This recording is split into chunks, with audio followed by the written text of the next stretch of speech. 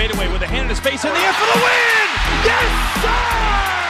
Garnett gives Minnesota the win at Target Center! Towns rebound, lets it fly, and Karl Anthony Towns drills it at the buzzer! A catastrophic finish for the Grizzlies! Welcome to the Everything's Coming Up Timberwolves podcast, your home for the best Wolves talk around. Wiggins spots up there, deep three's got it! He scores it at the buzzer to give the Timberwolves the victory! Welcome into another Everything's Coming Up Timberwolves podcast. My name is Gabe Anderson, and I'm joined, as always, by Jared Good. Jared, how you doing? Doing well. It's funny, like a couple of podcasts ago, Chris said he was at a turning point, and it seems to be like the Timberwolves themselves are starting to turn the page a little bit this last week, playing in some good games and playing some good ball. So it's going to be kind of a fun podcast with a little bit more positivity than normal, which is always fun to do. Absolutely. And as always, we are joined by Chris Emerson. Chris, how we doing? I'm doing great, man. I'm doing great. Like I've been saying for a couple of weeks now. Like Gabe mentioned, like Jared mentioned, had a turning point, and I mean, I'll talk about it a little bit today. But this team is doing exactly what I wished it was. I'm super happy, and I'm just excited to see what we keep doing. Mm-hmm. And I think off the top, I said this in the chat, but as bad as the Wolves are, at least we're not the Everything's Coming Up Rockets podcast right now. I mean, can you get worse than the Rockets? I mean, they're not even – think about the Rockets. They're not even young like that. They're not that young. Like, we're pretty young. So, anyway. The youngest. Right, yeah. We're the youngest team in the NBA. So, yeah. So, 2 games this week. We're recording on a Saturday this time. So, right after – the Portland game, Wolves-Portland, which, I mean, I thought they looked pretty good tonight. And one thing that I noticed was Karl Anthony Towns, I think it was maybe his best game of the season. I mean, he finished with 34 points and looked like the world beater that we all know that he can be. So, Chris, why don't you start out? What did you see from the Wolves tonight, and particularly Karl Anthony Towns? Well, just talking tonight, what I really like to see is, since the All-Star break, our third quarters, I mean, I guess I don't have the stat line. I can pull it up quick, but more importantly, just eye test and just how it feels. Our third quarter, we outscored them by 10 points. In the last maybe 5 games before the break, it felt like the third quarter of every game is when we had an opposing player drop 25 points in the quarter on us. Like Booker went for 20-some, and I think Beal went for 20-some in the quarter, and we were just getting run out of the gym after the halftime, and that's switched. We're starting a little slow, but we're fighting. We're fighting hard. I like some of the lineup changes. Cat. With the way that our injuries have fallen, it's time now. This is the moment, at least for these next 7 games until people start coming back, where Cat needs to show that he is the true number 1 alpha dog of the team. And I think we got some other dogs right on his doorstep going forward, but I think this is a time where he gets to establish that he's the king. Right, absolutely. And yeah, he kind of did that tonight. I've been saying on the podcast for a while that I want to see a game where Cat just absolutely takes over. And he didn't necessarily take over tonight because, I mean, they still lost, but I think he outplayed Damian Lillard, which that's a start. I mean, Lillard still had 23 and 10, but still, I mean, usually he doubles that against the Timberwolves. So, Jared, what did you think about tonight's performance? So I was actually going to talk about the third quarter as well. So it's kind of funny that Chris mentioned it, but another guy that had roasted us starting out in the third quarter was Terry Rozier. I think he hit like 6 straight threes on us and the game was over. I remember looking tonight and being like, okay, we're down 9 at the half. Like, what happens in the third quarter? This game, might get out of hand quickly, or we might make a game out of it. And we did everything that we wanted to see. We made a game out of it. We didn't win, which is fine. We're fine with losing right now. But I mean, it would be nice to win, but we were in the game and it was competitive, and I saw a lot of things that I like to see. I mean, I know we'll have a whole segment about this guy, but Jalen Noel off the bench is starting to look like he can put the ball in the hoop. And that's kind of a piece that you're looking to see because we've talked about our second unit and lacking of scoring. And Noel seems to kind of be that go-getter to put points on the board when we are giving some of our guys a break. So I'd like to see that. Another thing that I saw earlier in the week after the Pelicans win, it was really nice to see Anthony Edwards kind of pay tribute to Rubio because he got asked about Rubio and he said he's the ultimate leader, and that was good to see a young guy like Edwards say. So that lets you know that he's comfortable on this team and he's definitely planning on moving forward and being a great player that he's going to eventually be. Right, and that's encouraging because of about a week earlier, some of the comments that Ricky Rubio was making were basically saying that this team doesn't have a clear direction.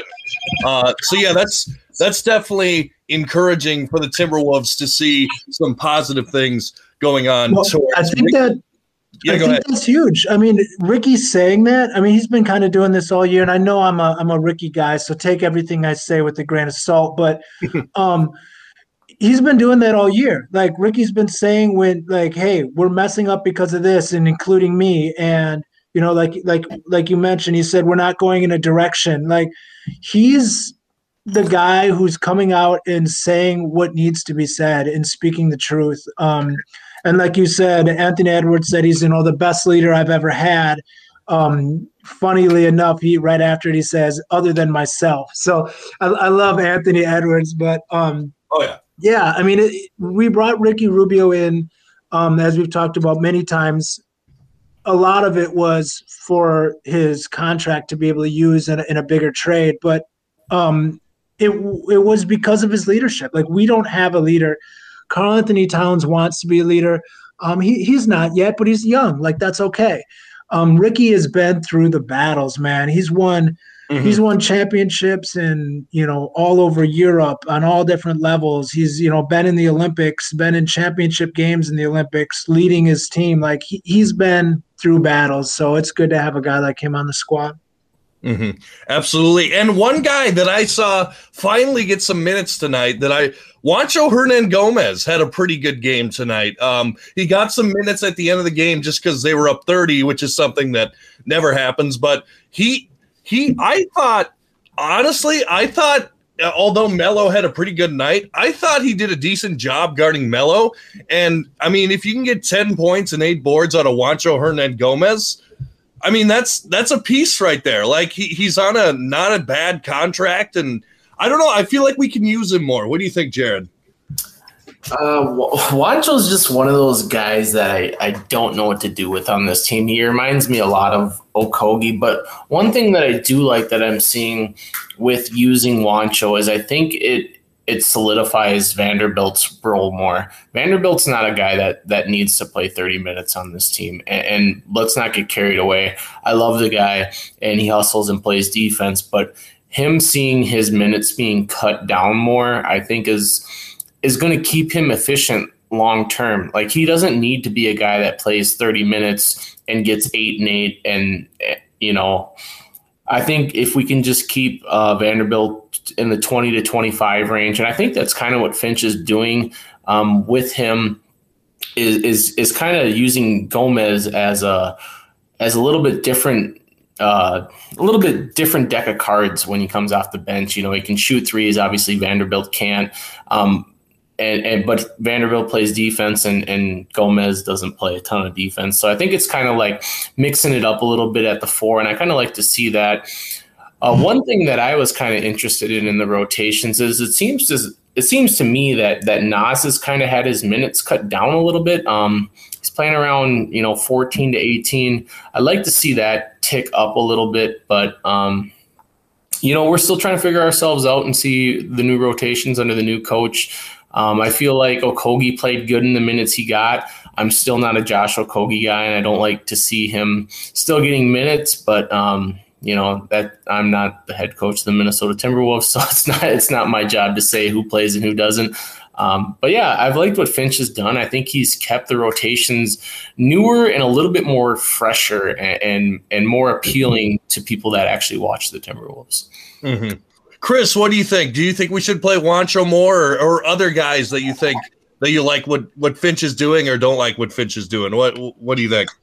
Well, I mean, Finch, the one thing that they came out of the break, and one thing that I love doing is listening to all the post-game interviews and the practice interviews. And multiple players talked about accountability.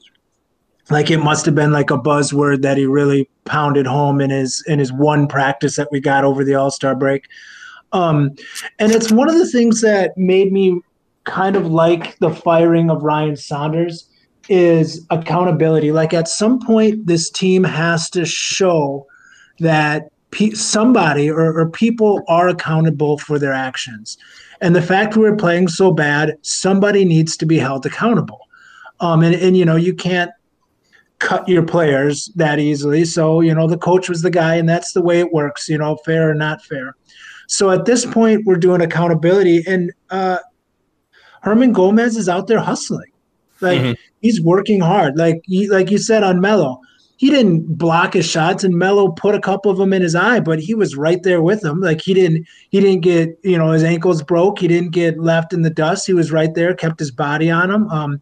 He was in there scrapping on a bunch of rebounds. Like, that's what we need. And same with Vanderbilt. Vanderbilt played 12 minutes today, and he's kind of been doing this. Like coach has been starting him, and he plays, maybe 15 minutes a game, but he gets the start and just kind of sets the mood.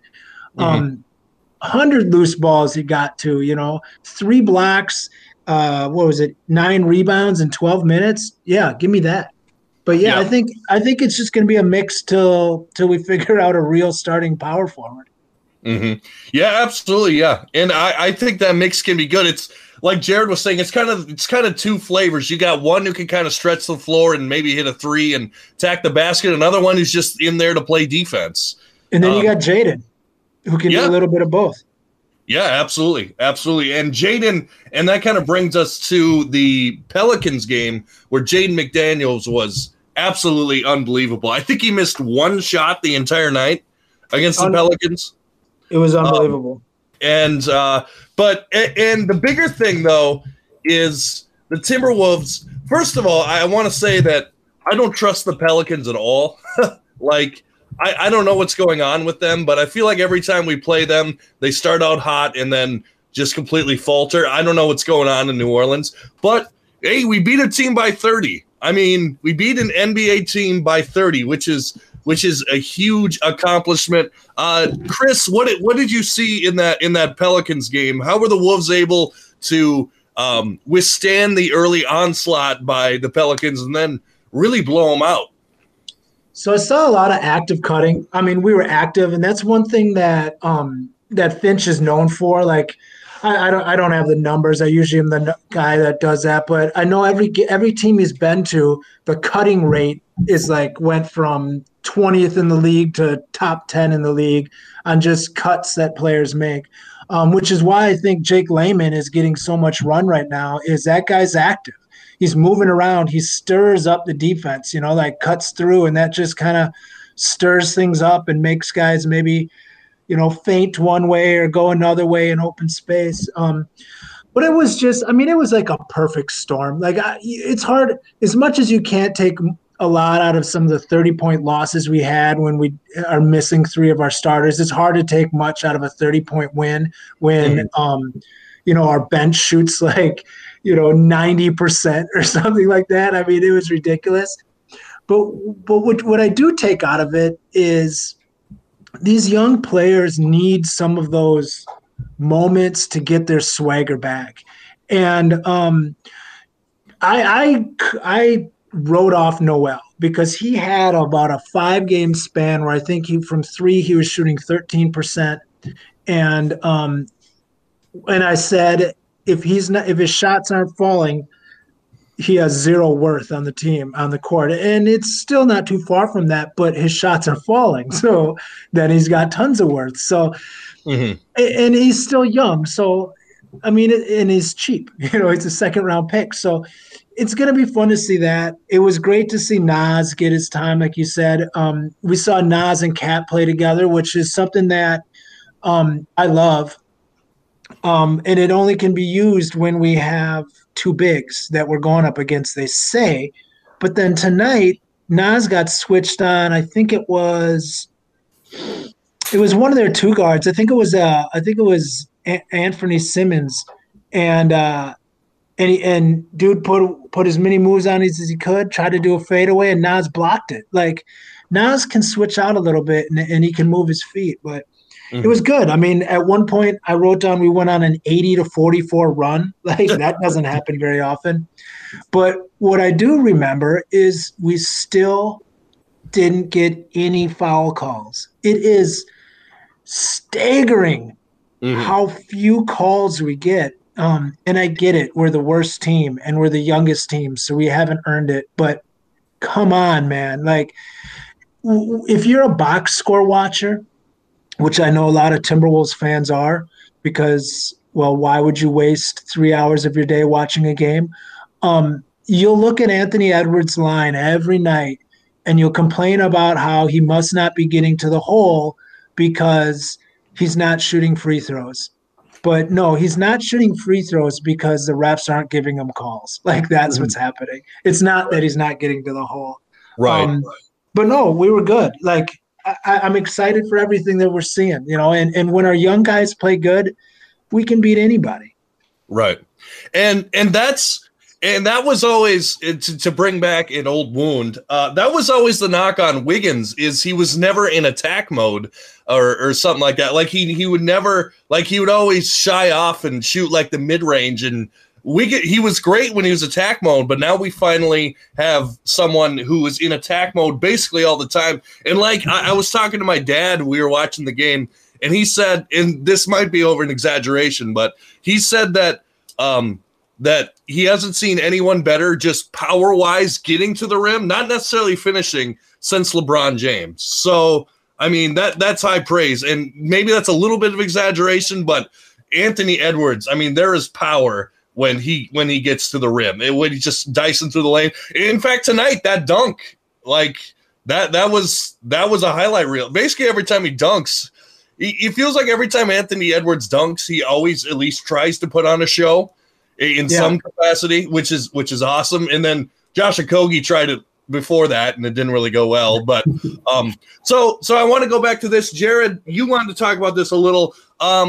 What do you think of? And I know we talked about this in the past. Towns and Reed playing together, and I know we saw that against the Pelicans. But do you think we need to do more of that, right?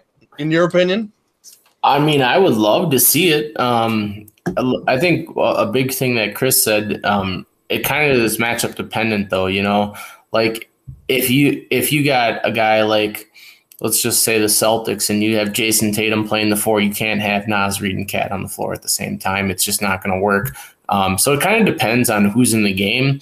But yeah, if you get a guy like Zion, like in the Pelicans game, I mean, you can have Nas and Cat out there together against Adams and Zion, but it kind of depends, like if you get a stretch 4, I mean, it's probably not going to be ideal to have Nas Reed being on the perimeter trying to defend some of those guys. But at the same point in time, I mean, when we've tried it, it's worked. I mean, it's been in a super small sample size. So something I'd like to see more of, but I think it's matchup dependent big time.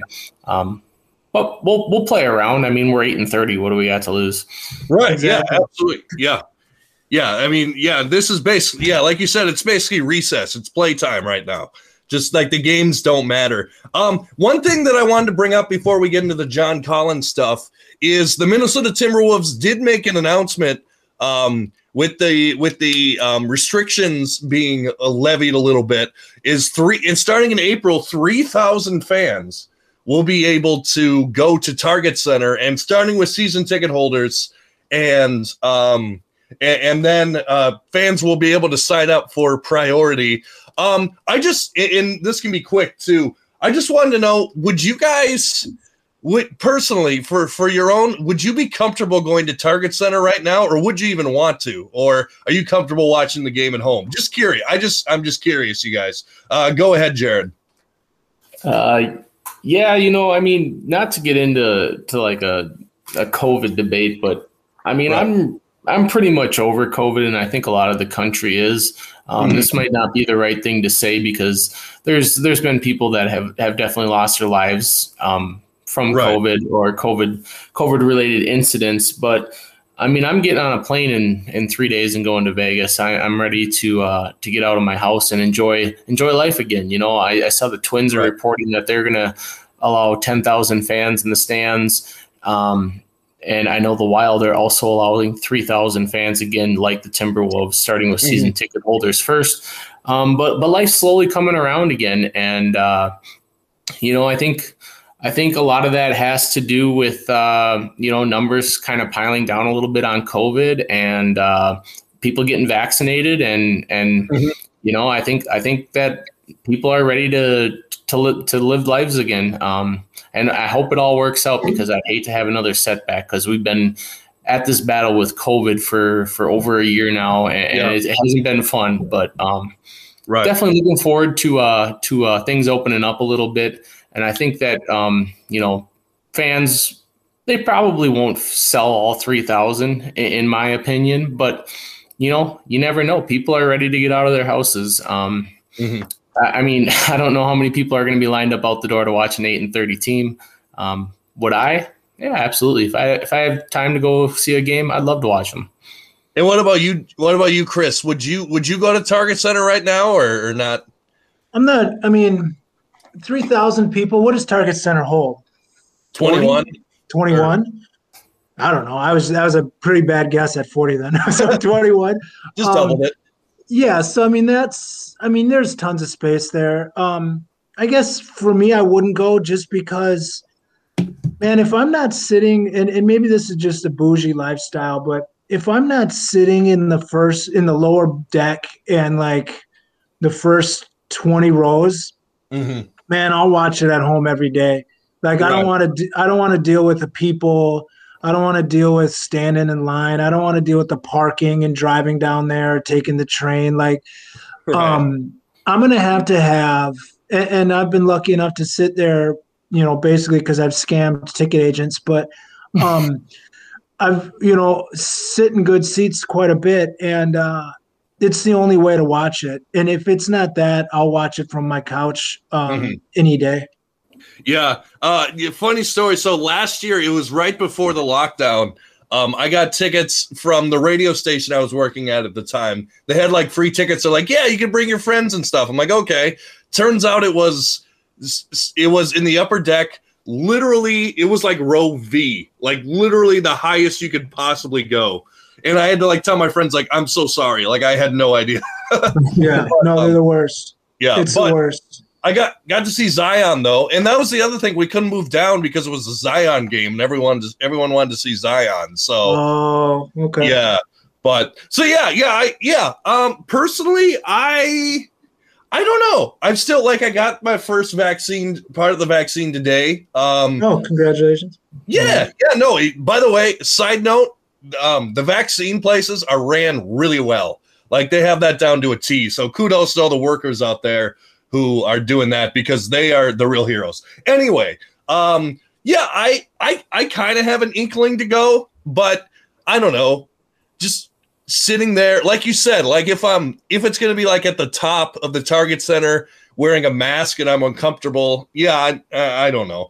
But for sure next year, I think if the Wolves were in the playoff push, it would be more of a incentive to go, but they're not. But yeah. Anyway, so moving forward, is it season ticket holders? I think it's season ticket holders that get first. Yeah, it's season ticket holders who have first dibs, and then you could sign up for priority, like priority for single tickets. Okay. Somewhere. But yeah. So that's on the horizon. That's not till April. I just wanted to get your guys' general like if you were dying to go to Target Center, or if it's not that big a deal. But speaking of dying to do something, according to Jackie McMullen, the Timberwolves are dying to trade for John Collins. Quote, Minnesota is dying to have Collins. Minnesota wants him bad. What will they offer? I don't know. They really want him. I think there are other teams too, but Minnesota particularly. And then we have this from the KSTP's Darren Wolfson, who says that Collins camp views playing next to Karl Anthony Towns as favorable. So my question is to you, and I know we talked about this next week. What would the Wolves realistically have to give up to get Collins? And we'll start with you, Jared. What do you think the Wolves would have to give up, and would it be worth it? It brings up kind of an interesting point, because we're at a point now where we can add a guy like Collins, but can we re-sign him? That's exactly. And he's only making like $4 million, so we can match contracts. And if we are going to trade for him, we're going to sign him. So that means that money's going to have to get shaken up a little bit. I think if we trade for Collins, I think we'd make multiple moves at the deadline, just because we're going to be looking to get rid of some salary. I mean, I don't know. I mean, can it work? Absolutely. I mean, we can easily match his $4 million contract, but right. But what assets can we give up that they would be interested in? I don't know. Would you be looking at a guy like Vanderbilt? Would you be looking at a guy like Noel or McDaniels? Probably maybe one or two of the three, just because other than that, you're going to be looking at draft picks, and that doesn't necessarily excite me unless it's in the second round. But right. Can we trade for him? Absolutely, we can. But I think that there would be more behind the scenes work with a deal like that, making sure that they extend him. And I just don't know if the money would be there until the off season, which he could say, I want more than you ever expected me to. And then you're stuck with this trade that you made, and you kind of have to pay him. Right. Chris, what do you think? I mean, I'll believe it when I see it. I mean, I don't know who this the first person you quoted as, but one thing I do know about the Timberwolves organization is they keep a lot of stuff really tight to the vest. So I doubt they're leaking that they're dying to get Collins. Yes, I'm sure they would like him. That's great. And Doogie, very respected guy, went to my high school a couple years ahead of me, so I remember seeing him as a high school kid. He, the quote of, they'd be favorable. Like, that's not, like, how is that even news? Like, come on. Like, oh, yeah, so he'd like to play next to an all-star? Yeah, of course. Like, he'll play anywhere that's going to pay him. But like Jared said, the money's not there. Like, the only way to do it is Rubio's going to have to go somewhere other than Atlanta, because you can't send $17 million for $4 million. So that won't work. So Rubio's going to have to go somewhere. We're going to have to get back no money for next year. So it'd have to be trade him somewhere, and all we're getting back is a 1-year contract that, is done at the end of this year. And that's not even going to bring us close to enough. So I don't know, man. I would like to see it work. I just don't know how. I think the only way it works for Collins in Minnesota is if we call his bluff on him wanting a max or near max and say, okay, well, you go find this max deal as a restricted free agent. And I don't think teams will give it to him. And then we'll be able to get him for 17, 18 million. I think that's the only way he works out here. And even at that, I mean, that's going to be tough to eat under our salary cap. But to get it done, like I said last podcast, I don't think we're going to have to give up that much, because he's a rental. And like you said, once this season's over, he has his value. Like, you're not getting any value because you're paying him value. His contract is his value. So it's not like you're getting a deal at that point. So you might give up some seconds, and maybe, I mean, if I was Atlanta, I would take a shot at a guy like Culver. because I wouldn't, if I was Minnesota, I wouldn't trade him McDaniels. If they wanted Vanderbilt, I'd give him Vanderbilt. But I would take a shot on a guy like Culver if I was Atlanta and just hope it works out. And if it doesn't, just don't pick up his options and let him walk. And oh well. And one thing I don't know how it'll work. And one thing about Atlanta is they hate Collins, and I don't know if it's them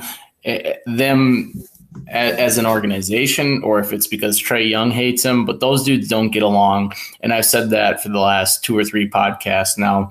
And his minutes have actually been cut a lot lately. Gallinari's getting almost eaten into almost all of his minutes. Like he's playing like 20 to 25 minutes, and he's pissed off. He wants to get out, and they know it's going to happen. So it just needs to get done, whether it's to us or to a different team. But an interesting note about the Hawks right now is under Nate McMillan, they are 4-0 since the hiring of Nate McMillan. Nice. Well, like you said, you said they don't like him. So this is what they did last year. So they trade for Clint Capella, which is instantly like a guy who's going to be taking some of the touches away from John Collins. And then they signed Danilo Gallinari for 3 years at $20 million apiece. So that's saying that, okay, this guy's going to be a significant piece of our thing. So he's a power forward taking from John Collins. And then they go and they get a Kongwu in the first round, So it's like you draft a guy high in the first round. So now you're using all your assets you had to replace a guy that's on your roster that's supposedly a near all-star. Like, yeah, there's definitely some weird things going on with Collins in Atlanta. I don't know. I would be very surprised if he's a Timberwolf. Very surprised. Mm-hmm. Yeah, I agree. I wish what I could do is like I wish I could swap contracts. I wish that I could give Aaron Gordon's contract to him, because then we could take him on and like just trade Rubio, and then it's just and then it's a done deal. It's this whole like, it's like, why are you renting a player when you're 9 and 30? Like, it doesn't make any sense. Like, and that's what the whole league is saying. We're buyers right now, which is what they're really surprised at. Right. Yeah. And yeah, it's just, I think it's just the attitude of Rosas. He's just a buyer in like general. Like, that's just what he does. And I don't know. I think we're buyers by default, because other than Rubio, we don't have a lot to sell. I mean, well, and we're buying for the future. Like, we're not buying like Carmelo Anthony, to try to make a quick push. We're buying guys that are young, Mm-hmm. As much as I would love that, I'd love to see Carmelo Anthony here. I'm just watching him tonight. I forgot his step back jumper is something of legend. Like, I love Melo play. When he was in New York, I was a huge Melo guy. I watched the Trailblazers. I mentioned this last week, but it's probably now 2 weeks ago. I watched the Blazers and the Hornets game, and then I went on my spiel about how much I liked LaMelo Ball, but Carmelo Anthony absolutely destroyed in that game, and it was really fun to watch. It was on NBA TV. It's actually the first time I've ever seen an NBA team come out in full court press, and they did it for like 6 minutes pretty effectively with Miles Bridges off the bench. It was just kind of fun to watch. But anyways, Carmelo is always fun to watch. Dude just gets buckets. So do we all agree on the Carmelo train that he's a Hall of Famer for sure? I think he probably is going to be a Hall of Famer. Mm-hmm. Well, because remember, it's not NBA Hall of Fame; it's Basketball Hall of Fame. Yeah, that's true. So he was a legend in the Olympics, like setting records for how he's played in the Olympics, getting gold medals. He took Syracuse as a freshman to the championship and dominated, and then he went up and hung up like Syracuse. When he took Syracuse to the national championship, I believe they were 4 or 5 seed. They were not a high seed. So I mean, he ransacked through that whole entire tournament. Right, and then he goes on and he holds up his end of the bargain in the league, and I'm not a big ring guy. Like, they're important, obviously, but sometimes that shit doesn't work out. Sometimes your players are no good around you. Mm-hmm. Like, it's not always on you. And yes, he's not the best team player, but like you said, he gets buckets. Yeah, and at the end of the day, like they were talking about in the Knights game, he's still like 10th in the league at scoring all time. Like, That's pretty impressive. And a guy who's not necessarily like a Steph Curry, like thought of as a 3-point shooter. He's more of a 2-point kind of guy. That's pretty impressive. Like, to be third all time in scoring. So yeah, that kind of puts a wrap on the John Collins talk for this week. Like you said, I don't know, it feels weird, and that's why I was so excited about Aaron Gordon, because I thought, okay, here's a guy who's going to be here next year. So yeah. One thing that I thought was cool with some trades that went on was the trade that OKC did just what was it, yesterday or something like that? Mm-hmm. Yeah, it was yesterday. Yep. They got Jared's guy. What's his name again? Which one? They like both of them. Svi Mikhailuk? Yeah, that's the guy. Yeah. So they get Svi, who's just a knockdown 3-point shooter, hustler, solid guy, and he's young. And then they get a second-round pick from Detroit, and I believe it's Detroit's second-round pick, and that's dang near a first-round pick. So I mean, that's a late first, basically, which is a great value. For I can't say that dude's name either. Diallo, who's fine. Like, that guy's fine, but I don't see him, unless he develops a jump shot dramatically. I don't see him being much more than like a role player kind of guy. So OKC. The thing about him, not to cut you off, but I like Hamidou Diallo, and the reason why I liked him is, and this is going to get into kind of like a fantasy talk, but when players get injured and players come off the floor, usage rates change, and he excelled when he was on the floor without Shai Gilgeous-Alexander, and they had a whole bunch of COVID things, and he was like their only dude, and he rocked it. But at the same point in time, you're never going to be put in that situation in Detroit. Now, granted, Detroit doesn't have a ton of talent, but you're not going to get the same usage rate out of a guy like that all the time. So I actually kind of agree with you. At the time being, I kind of liked it for both teams, but I think you're right. I think OKC got the better end of the deal solely because the two players, like when you take them, they're both, 6th or 7th man. Neither one of them are going to be a starter probably ever in this league unless there's an injury. So they're both role players, and OKC picks up a early 2nd round pick, which is a nice move. And the guy I'm not gonna Dalu. I just can't do it. So, like you're saying, he played very well when he had his usage up, but like that's not going to be his role on a playoff team. On a playoff team, if you've got a playoff quality lineup, he's 8th, 9th, 10th. You know what I mean? There's speed. You always need a guy who's just a flamethrower. You need a guy who's going to come up and just jack up shots. And then made a whole career out of it. Right. So that's exactly the kind of move that I want to see Rosas do right now. Like, I would have taken that package for Jared Culver. If I could have given you Jared Culver and you would have given me a proven NBA 3-point shooter that's a hustler and an early 2nd round pick, I would have taken that in a heartbeat. And that's exactly what I hope we start doing, because if we're truthfully going to go star hunting, like Rosas says, we need those 2nd round pick guys. We need guys on cheap contracts to play multiple years to fill this roster up, because you need 12 to 15 guys on your roster, like no matter what. So those guys count towards your salary cap. And if you can have them counting towards your salary cap at $900,000 opposed to league minimum veteran, which is like $2 million now, like that's a huge win. Yeah, and I feel like the Wolves kind of they've been successful in having those guys, like a Jalen Noel or a Nas Reed kind of. Gene McDaniels, he's still on his rookie contract. And he's a late first. Yeah, absolutely, yeah. So, yeah, and I feel like, they've been successful, and if they can keep that up, they can even be more successful. So let's kind of go broader into like the NBA as a whole, which we kind of been doing anyway. So I'm just going to ask you guys straight up, and we'll start with you, Chris. Where do you think that LaMarcus Aldridge ends up? Because it's not going to be in San Antonio. I think the only way he ends up anywhere other than San Antonio is if they buy him out.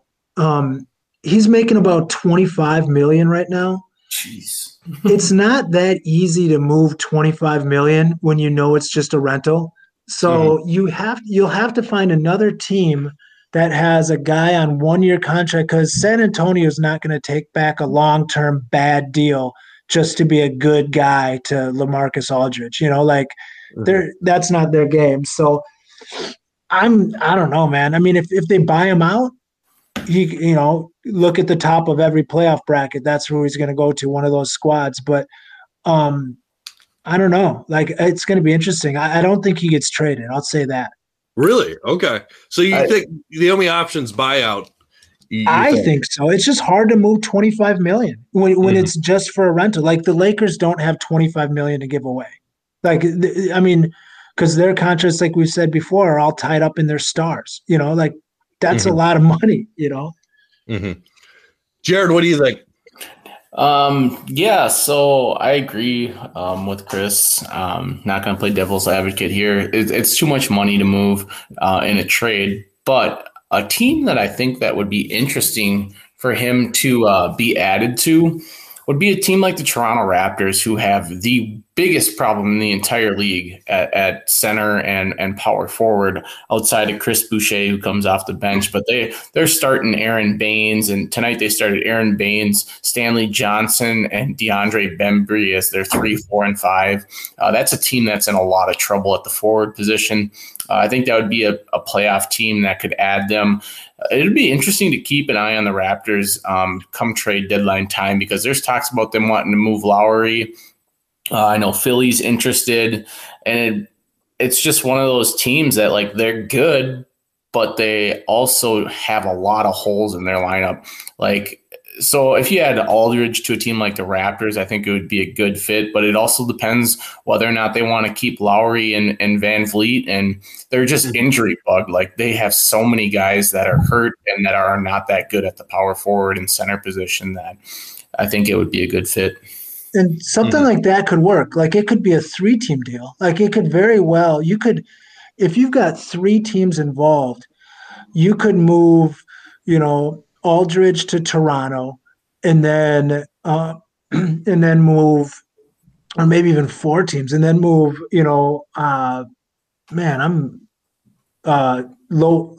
Lowry to Philly, and then you'd have to shuffle some pieces with some draft picks and get some compensation going around to other teams. But yeah, maybe if it's 3 teams, you could make it work. But yeah, trades are going to be, man, like you said last week, Gabe, the NBA trade deadline is must-see TV, man. It is so much fun, man. They do it right. Yeah, like I said, I remember when at the radio station I was working at, there was a board meeting, and I came out, and it was like peak when the trade deadline ended, and I came out and found out that we were the proud owner of D'Angelo Russell, and I lost my mind. I was so happy about it. And more. I don't know if I was more happy about that or that we were done with the Wiggins experiment. Yeah. I was so happy about it. But so who do you guys think? Here, we'll do this. Who is one guy that you can almost guarantee will be on another team after the trade deadline, and what team do you think that will be? We'll start with you, Jared. Like, who's one guy that you guarantee will be on a different team after the trade deadline? It's such a tough question, because I could easily say John Collins, because I know he's going to get traded to who I have no idea. Right. But I'll try and figure out someone else. We'll pass it over to Chris and see what he's got. Okay, go ahead, Chris, if you got someone. All right, some guy that's going to be moved. That is a tough one. Because like we said, it's so wide open. I think – I think it makes sense for Lowry to be gone. I think it makes sense for Kemba Walker maybe to be gone. Yeah, I mean, John Collins is the answer because there's no reason for him to be where he's at. And I can see him going somewhere like if I was OKC. That's what I would do, because they've got man, I'm having a bad day with names, but they've got Al Horford right now. That dude's not going to be there for long. if they can bring in John Collins to step up as a pick and roll big to go with Shai Gilgeous-Alexander, they've got plenty of money coming forward. They've got plenty of draft picks that they can send over there to make it work. I could see that's probably the most logical place, but I don't know. Their GM's, I don't know what his mood is, so who knows? I think I got my guy, and it might not be the best pick, but I think what the Hornets are doing is really interesting, solely because they're a very competitive team right now, and they don't have room for Ball, Rozier, and Devontae Graham to all play. So I think that depending on who you wanted to give up, I think it would probably be Devontae Graham, but I think you could sell him at a pretty high price right now because he's been pretty proven in the NBA. Just something to keep an eye on. I've kind of been following the Hornets more in the past week than I ever have, but interesting team to say the least. Yeah, and my guy, I don't know. I don't think that Aaron Gordon is going to be on the Magic after the trade deadline. I think his deal is too tradable, and someone is going to come because like we've been saying, the Magic are in a huge need of a point guard. So I feel like someone's going to shelve out a point guard that they can plug in, kind of make, because like we said, 10 teams make the playoffs this year. Help them make that run to the playoffs, and I could see Aaron Gordon as a piece on another team going forward. So that's my guy. I think Aaron Gordon is out the door in Orlando. He's gonna for sure be traded in 365 days. That's for sure. Like anywhere between now, he's not gonna. I mean, he's got 1 year left on his deal. He's not gonna be an Orlando Magic at the end of the year next year. That's for sure. Mm-hmm. So I like that call. Absolutely. So let's move forward. I think Jared. I think it's time for. We haven't been able to do it the past couple of weeks because we've been so waterlogged with stuff to talk about. But let's do what people in fantasy should people be looking out for? Yeah, so the waiver wires are extremely depleted now, pretty much in every single league that anybody's in. I mean, I've looked for ads all week because I got some guys that are hurt and injured, and in fantasy basketball, you can't have that happen. But one player that I think I would mention, this could be, obviously deeper leagues, but that Okiki guy from the Magic. If you see Aaron Gordon get moved, I know he started last game. He didn't do a whole lot, but he's a talented player. I think he's a rookie from Auburn, probably a second round pick because I don't know a whole lot about him. But he's going to see minutes. He's going to see some usage. Another guy, I'm really just kind of targeting trades right now because, like I said, there's so many depleted guys. I mean, if Emmanuel Quickly's still available in your leagues, you can add him, but I mean, I doubt that he is. Saban Lee from the Detroit Pistons. I mean, I don't know. He flashed really good a couple weeks ago, and then DeLon Wright got healthy. Dennis Smith's out with COVID, so you're looking at another bench player there. But other than that, there's not a whole lot left. Aaron Baines is another guy you could look at, depending if he gets moved in a trade or something. Yep. One thing that I think is interesting is now that I know Jared Good does have an official Joel Embiid voodoo doll, and he took Embiid out so his boy can get the MVP. It's going to be interesting to see what they do for a couple of weeks at the big spot in Philly. Like, are they going to give it full on to Dwight Howard and let him run it full time, or what are they going to do? So, I mean, I think that Bradley guy there's a Bradley dude there that I think plays. Yeah, he actually started ahead of Howard in a couple of games where Embiid was out, but. I mean, I've just looked at him too much, and he's playing behind Dwight. Dwight, if he's available, is a solid ad for 3 weeks. I looked in both my leagues earlier today, and he wasn't there, so I was kind of pissed. But like I said, the waiver wires are thin right now. So I think the best. I've said this since the beginning of our entire podcast, but just keep an eye on news. I mean, if you if you get guys that are injured or hurt, another guy, if you're in desperate need of a guard, could be a guy like Campazzo from the Denver Nuggets. He gets some run. You could even add Gary Harris. I don't know how long he's out for, but he's injured. You know, you're going to see guys that are injured that if you're in a good spot, you can place on your bench and hope they get healthy. A guy like Cam Reddish is probably available because people drop these guys that are actually pretty decent, but they don't have the roster space for them. So I would just say to make sure that if you have injured guys, put them on your injured reserve and go hunting for some of their replacements, because that's going to be your best value at this point in fantasy. Mm-hmm. Absolutely. Yeah. Well, good stuff. Good stuff. Yeah. Make sure to hit them waiver wires and see what you can do. All right. So looking forward to the Timberwolves week coming up. As always, pretty tough coming up.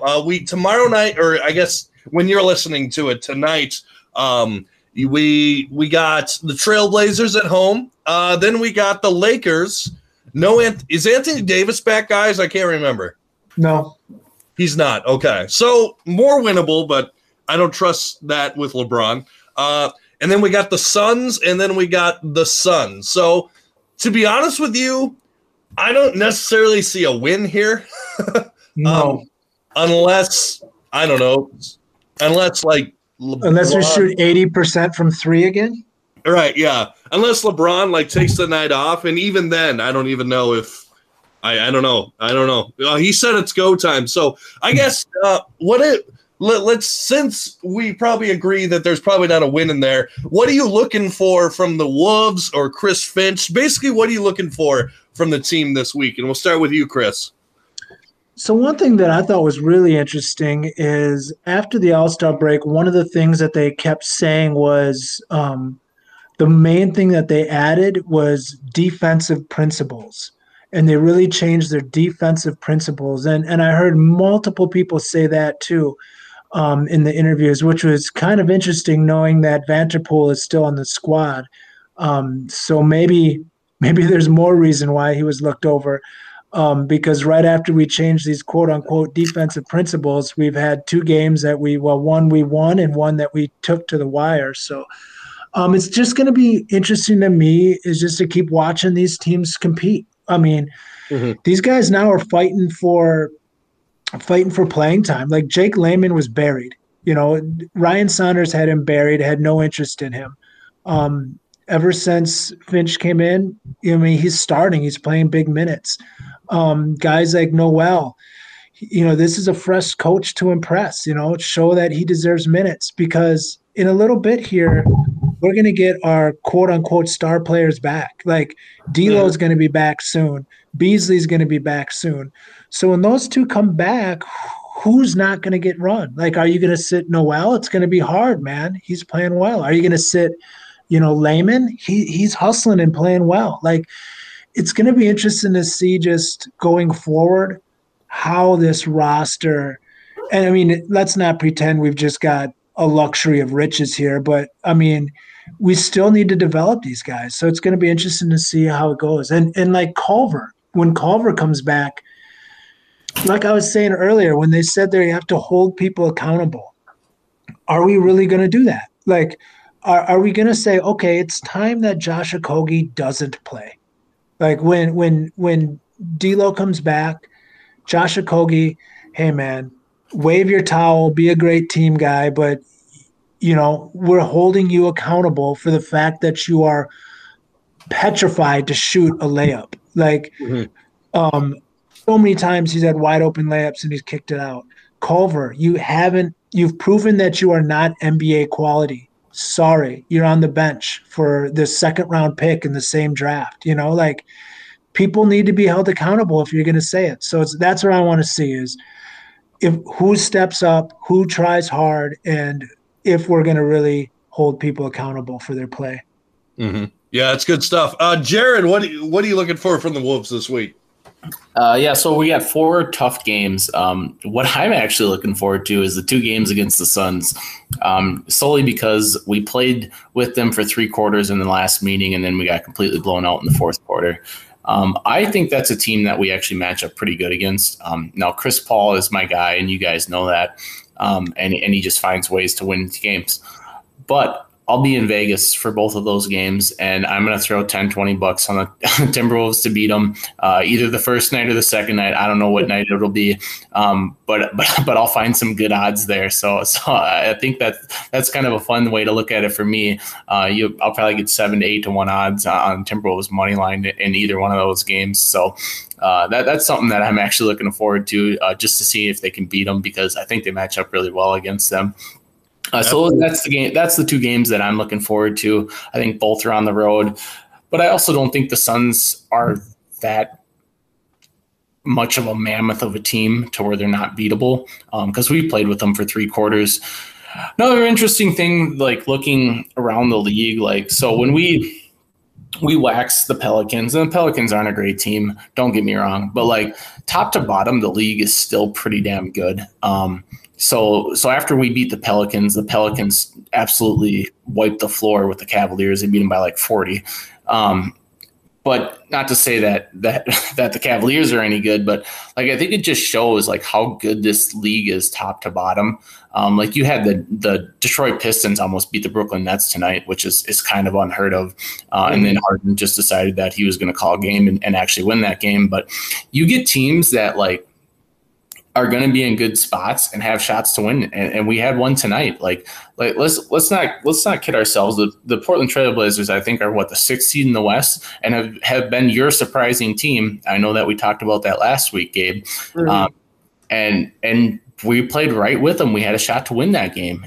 So I think that's my biggest takeaway. Is while I don't expect to win any of these games, I do think that we'll be in them, because I don't think we're that much worse than the other 4 teams. Mm-hmm. And what I'm looking forward to is the levity that comes after this game, after these games, because next week we got Thunder, Mavericks, Rockets. So, I mean, when the 2 worst teams in the league go after each other, someone's got to win. We need some losses out of those. That's too many wins. We can't have that. True. That's true. Well, guys, I think that about wraps it up for this episode. Jared, thanks so much for joining us. As always, I'll miss you guys next week, but I plan on having a little fun too. Yeah, absolutely. Yeah, absolutely. Yeah, don't worry about us. And Chris, as always, it's been fun. Let's do it again. Awesome. And make sure to like, share, and subscribe. This is the Everything's Coming Up Timberwolves podcast, and follow on Spotify. And as always, go Wolves.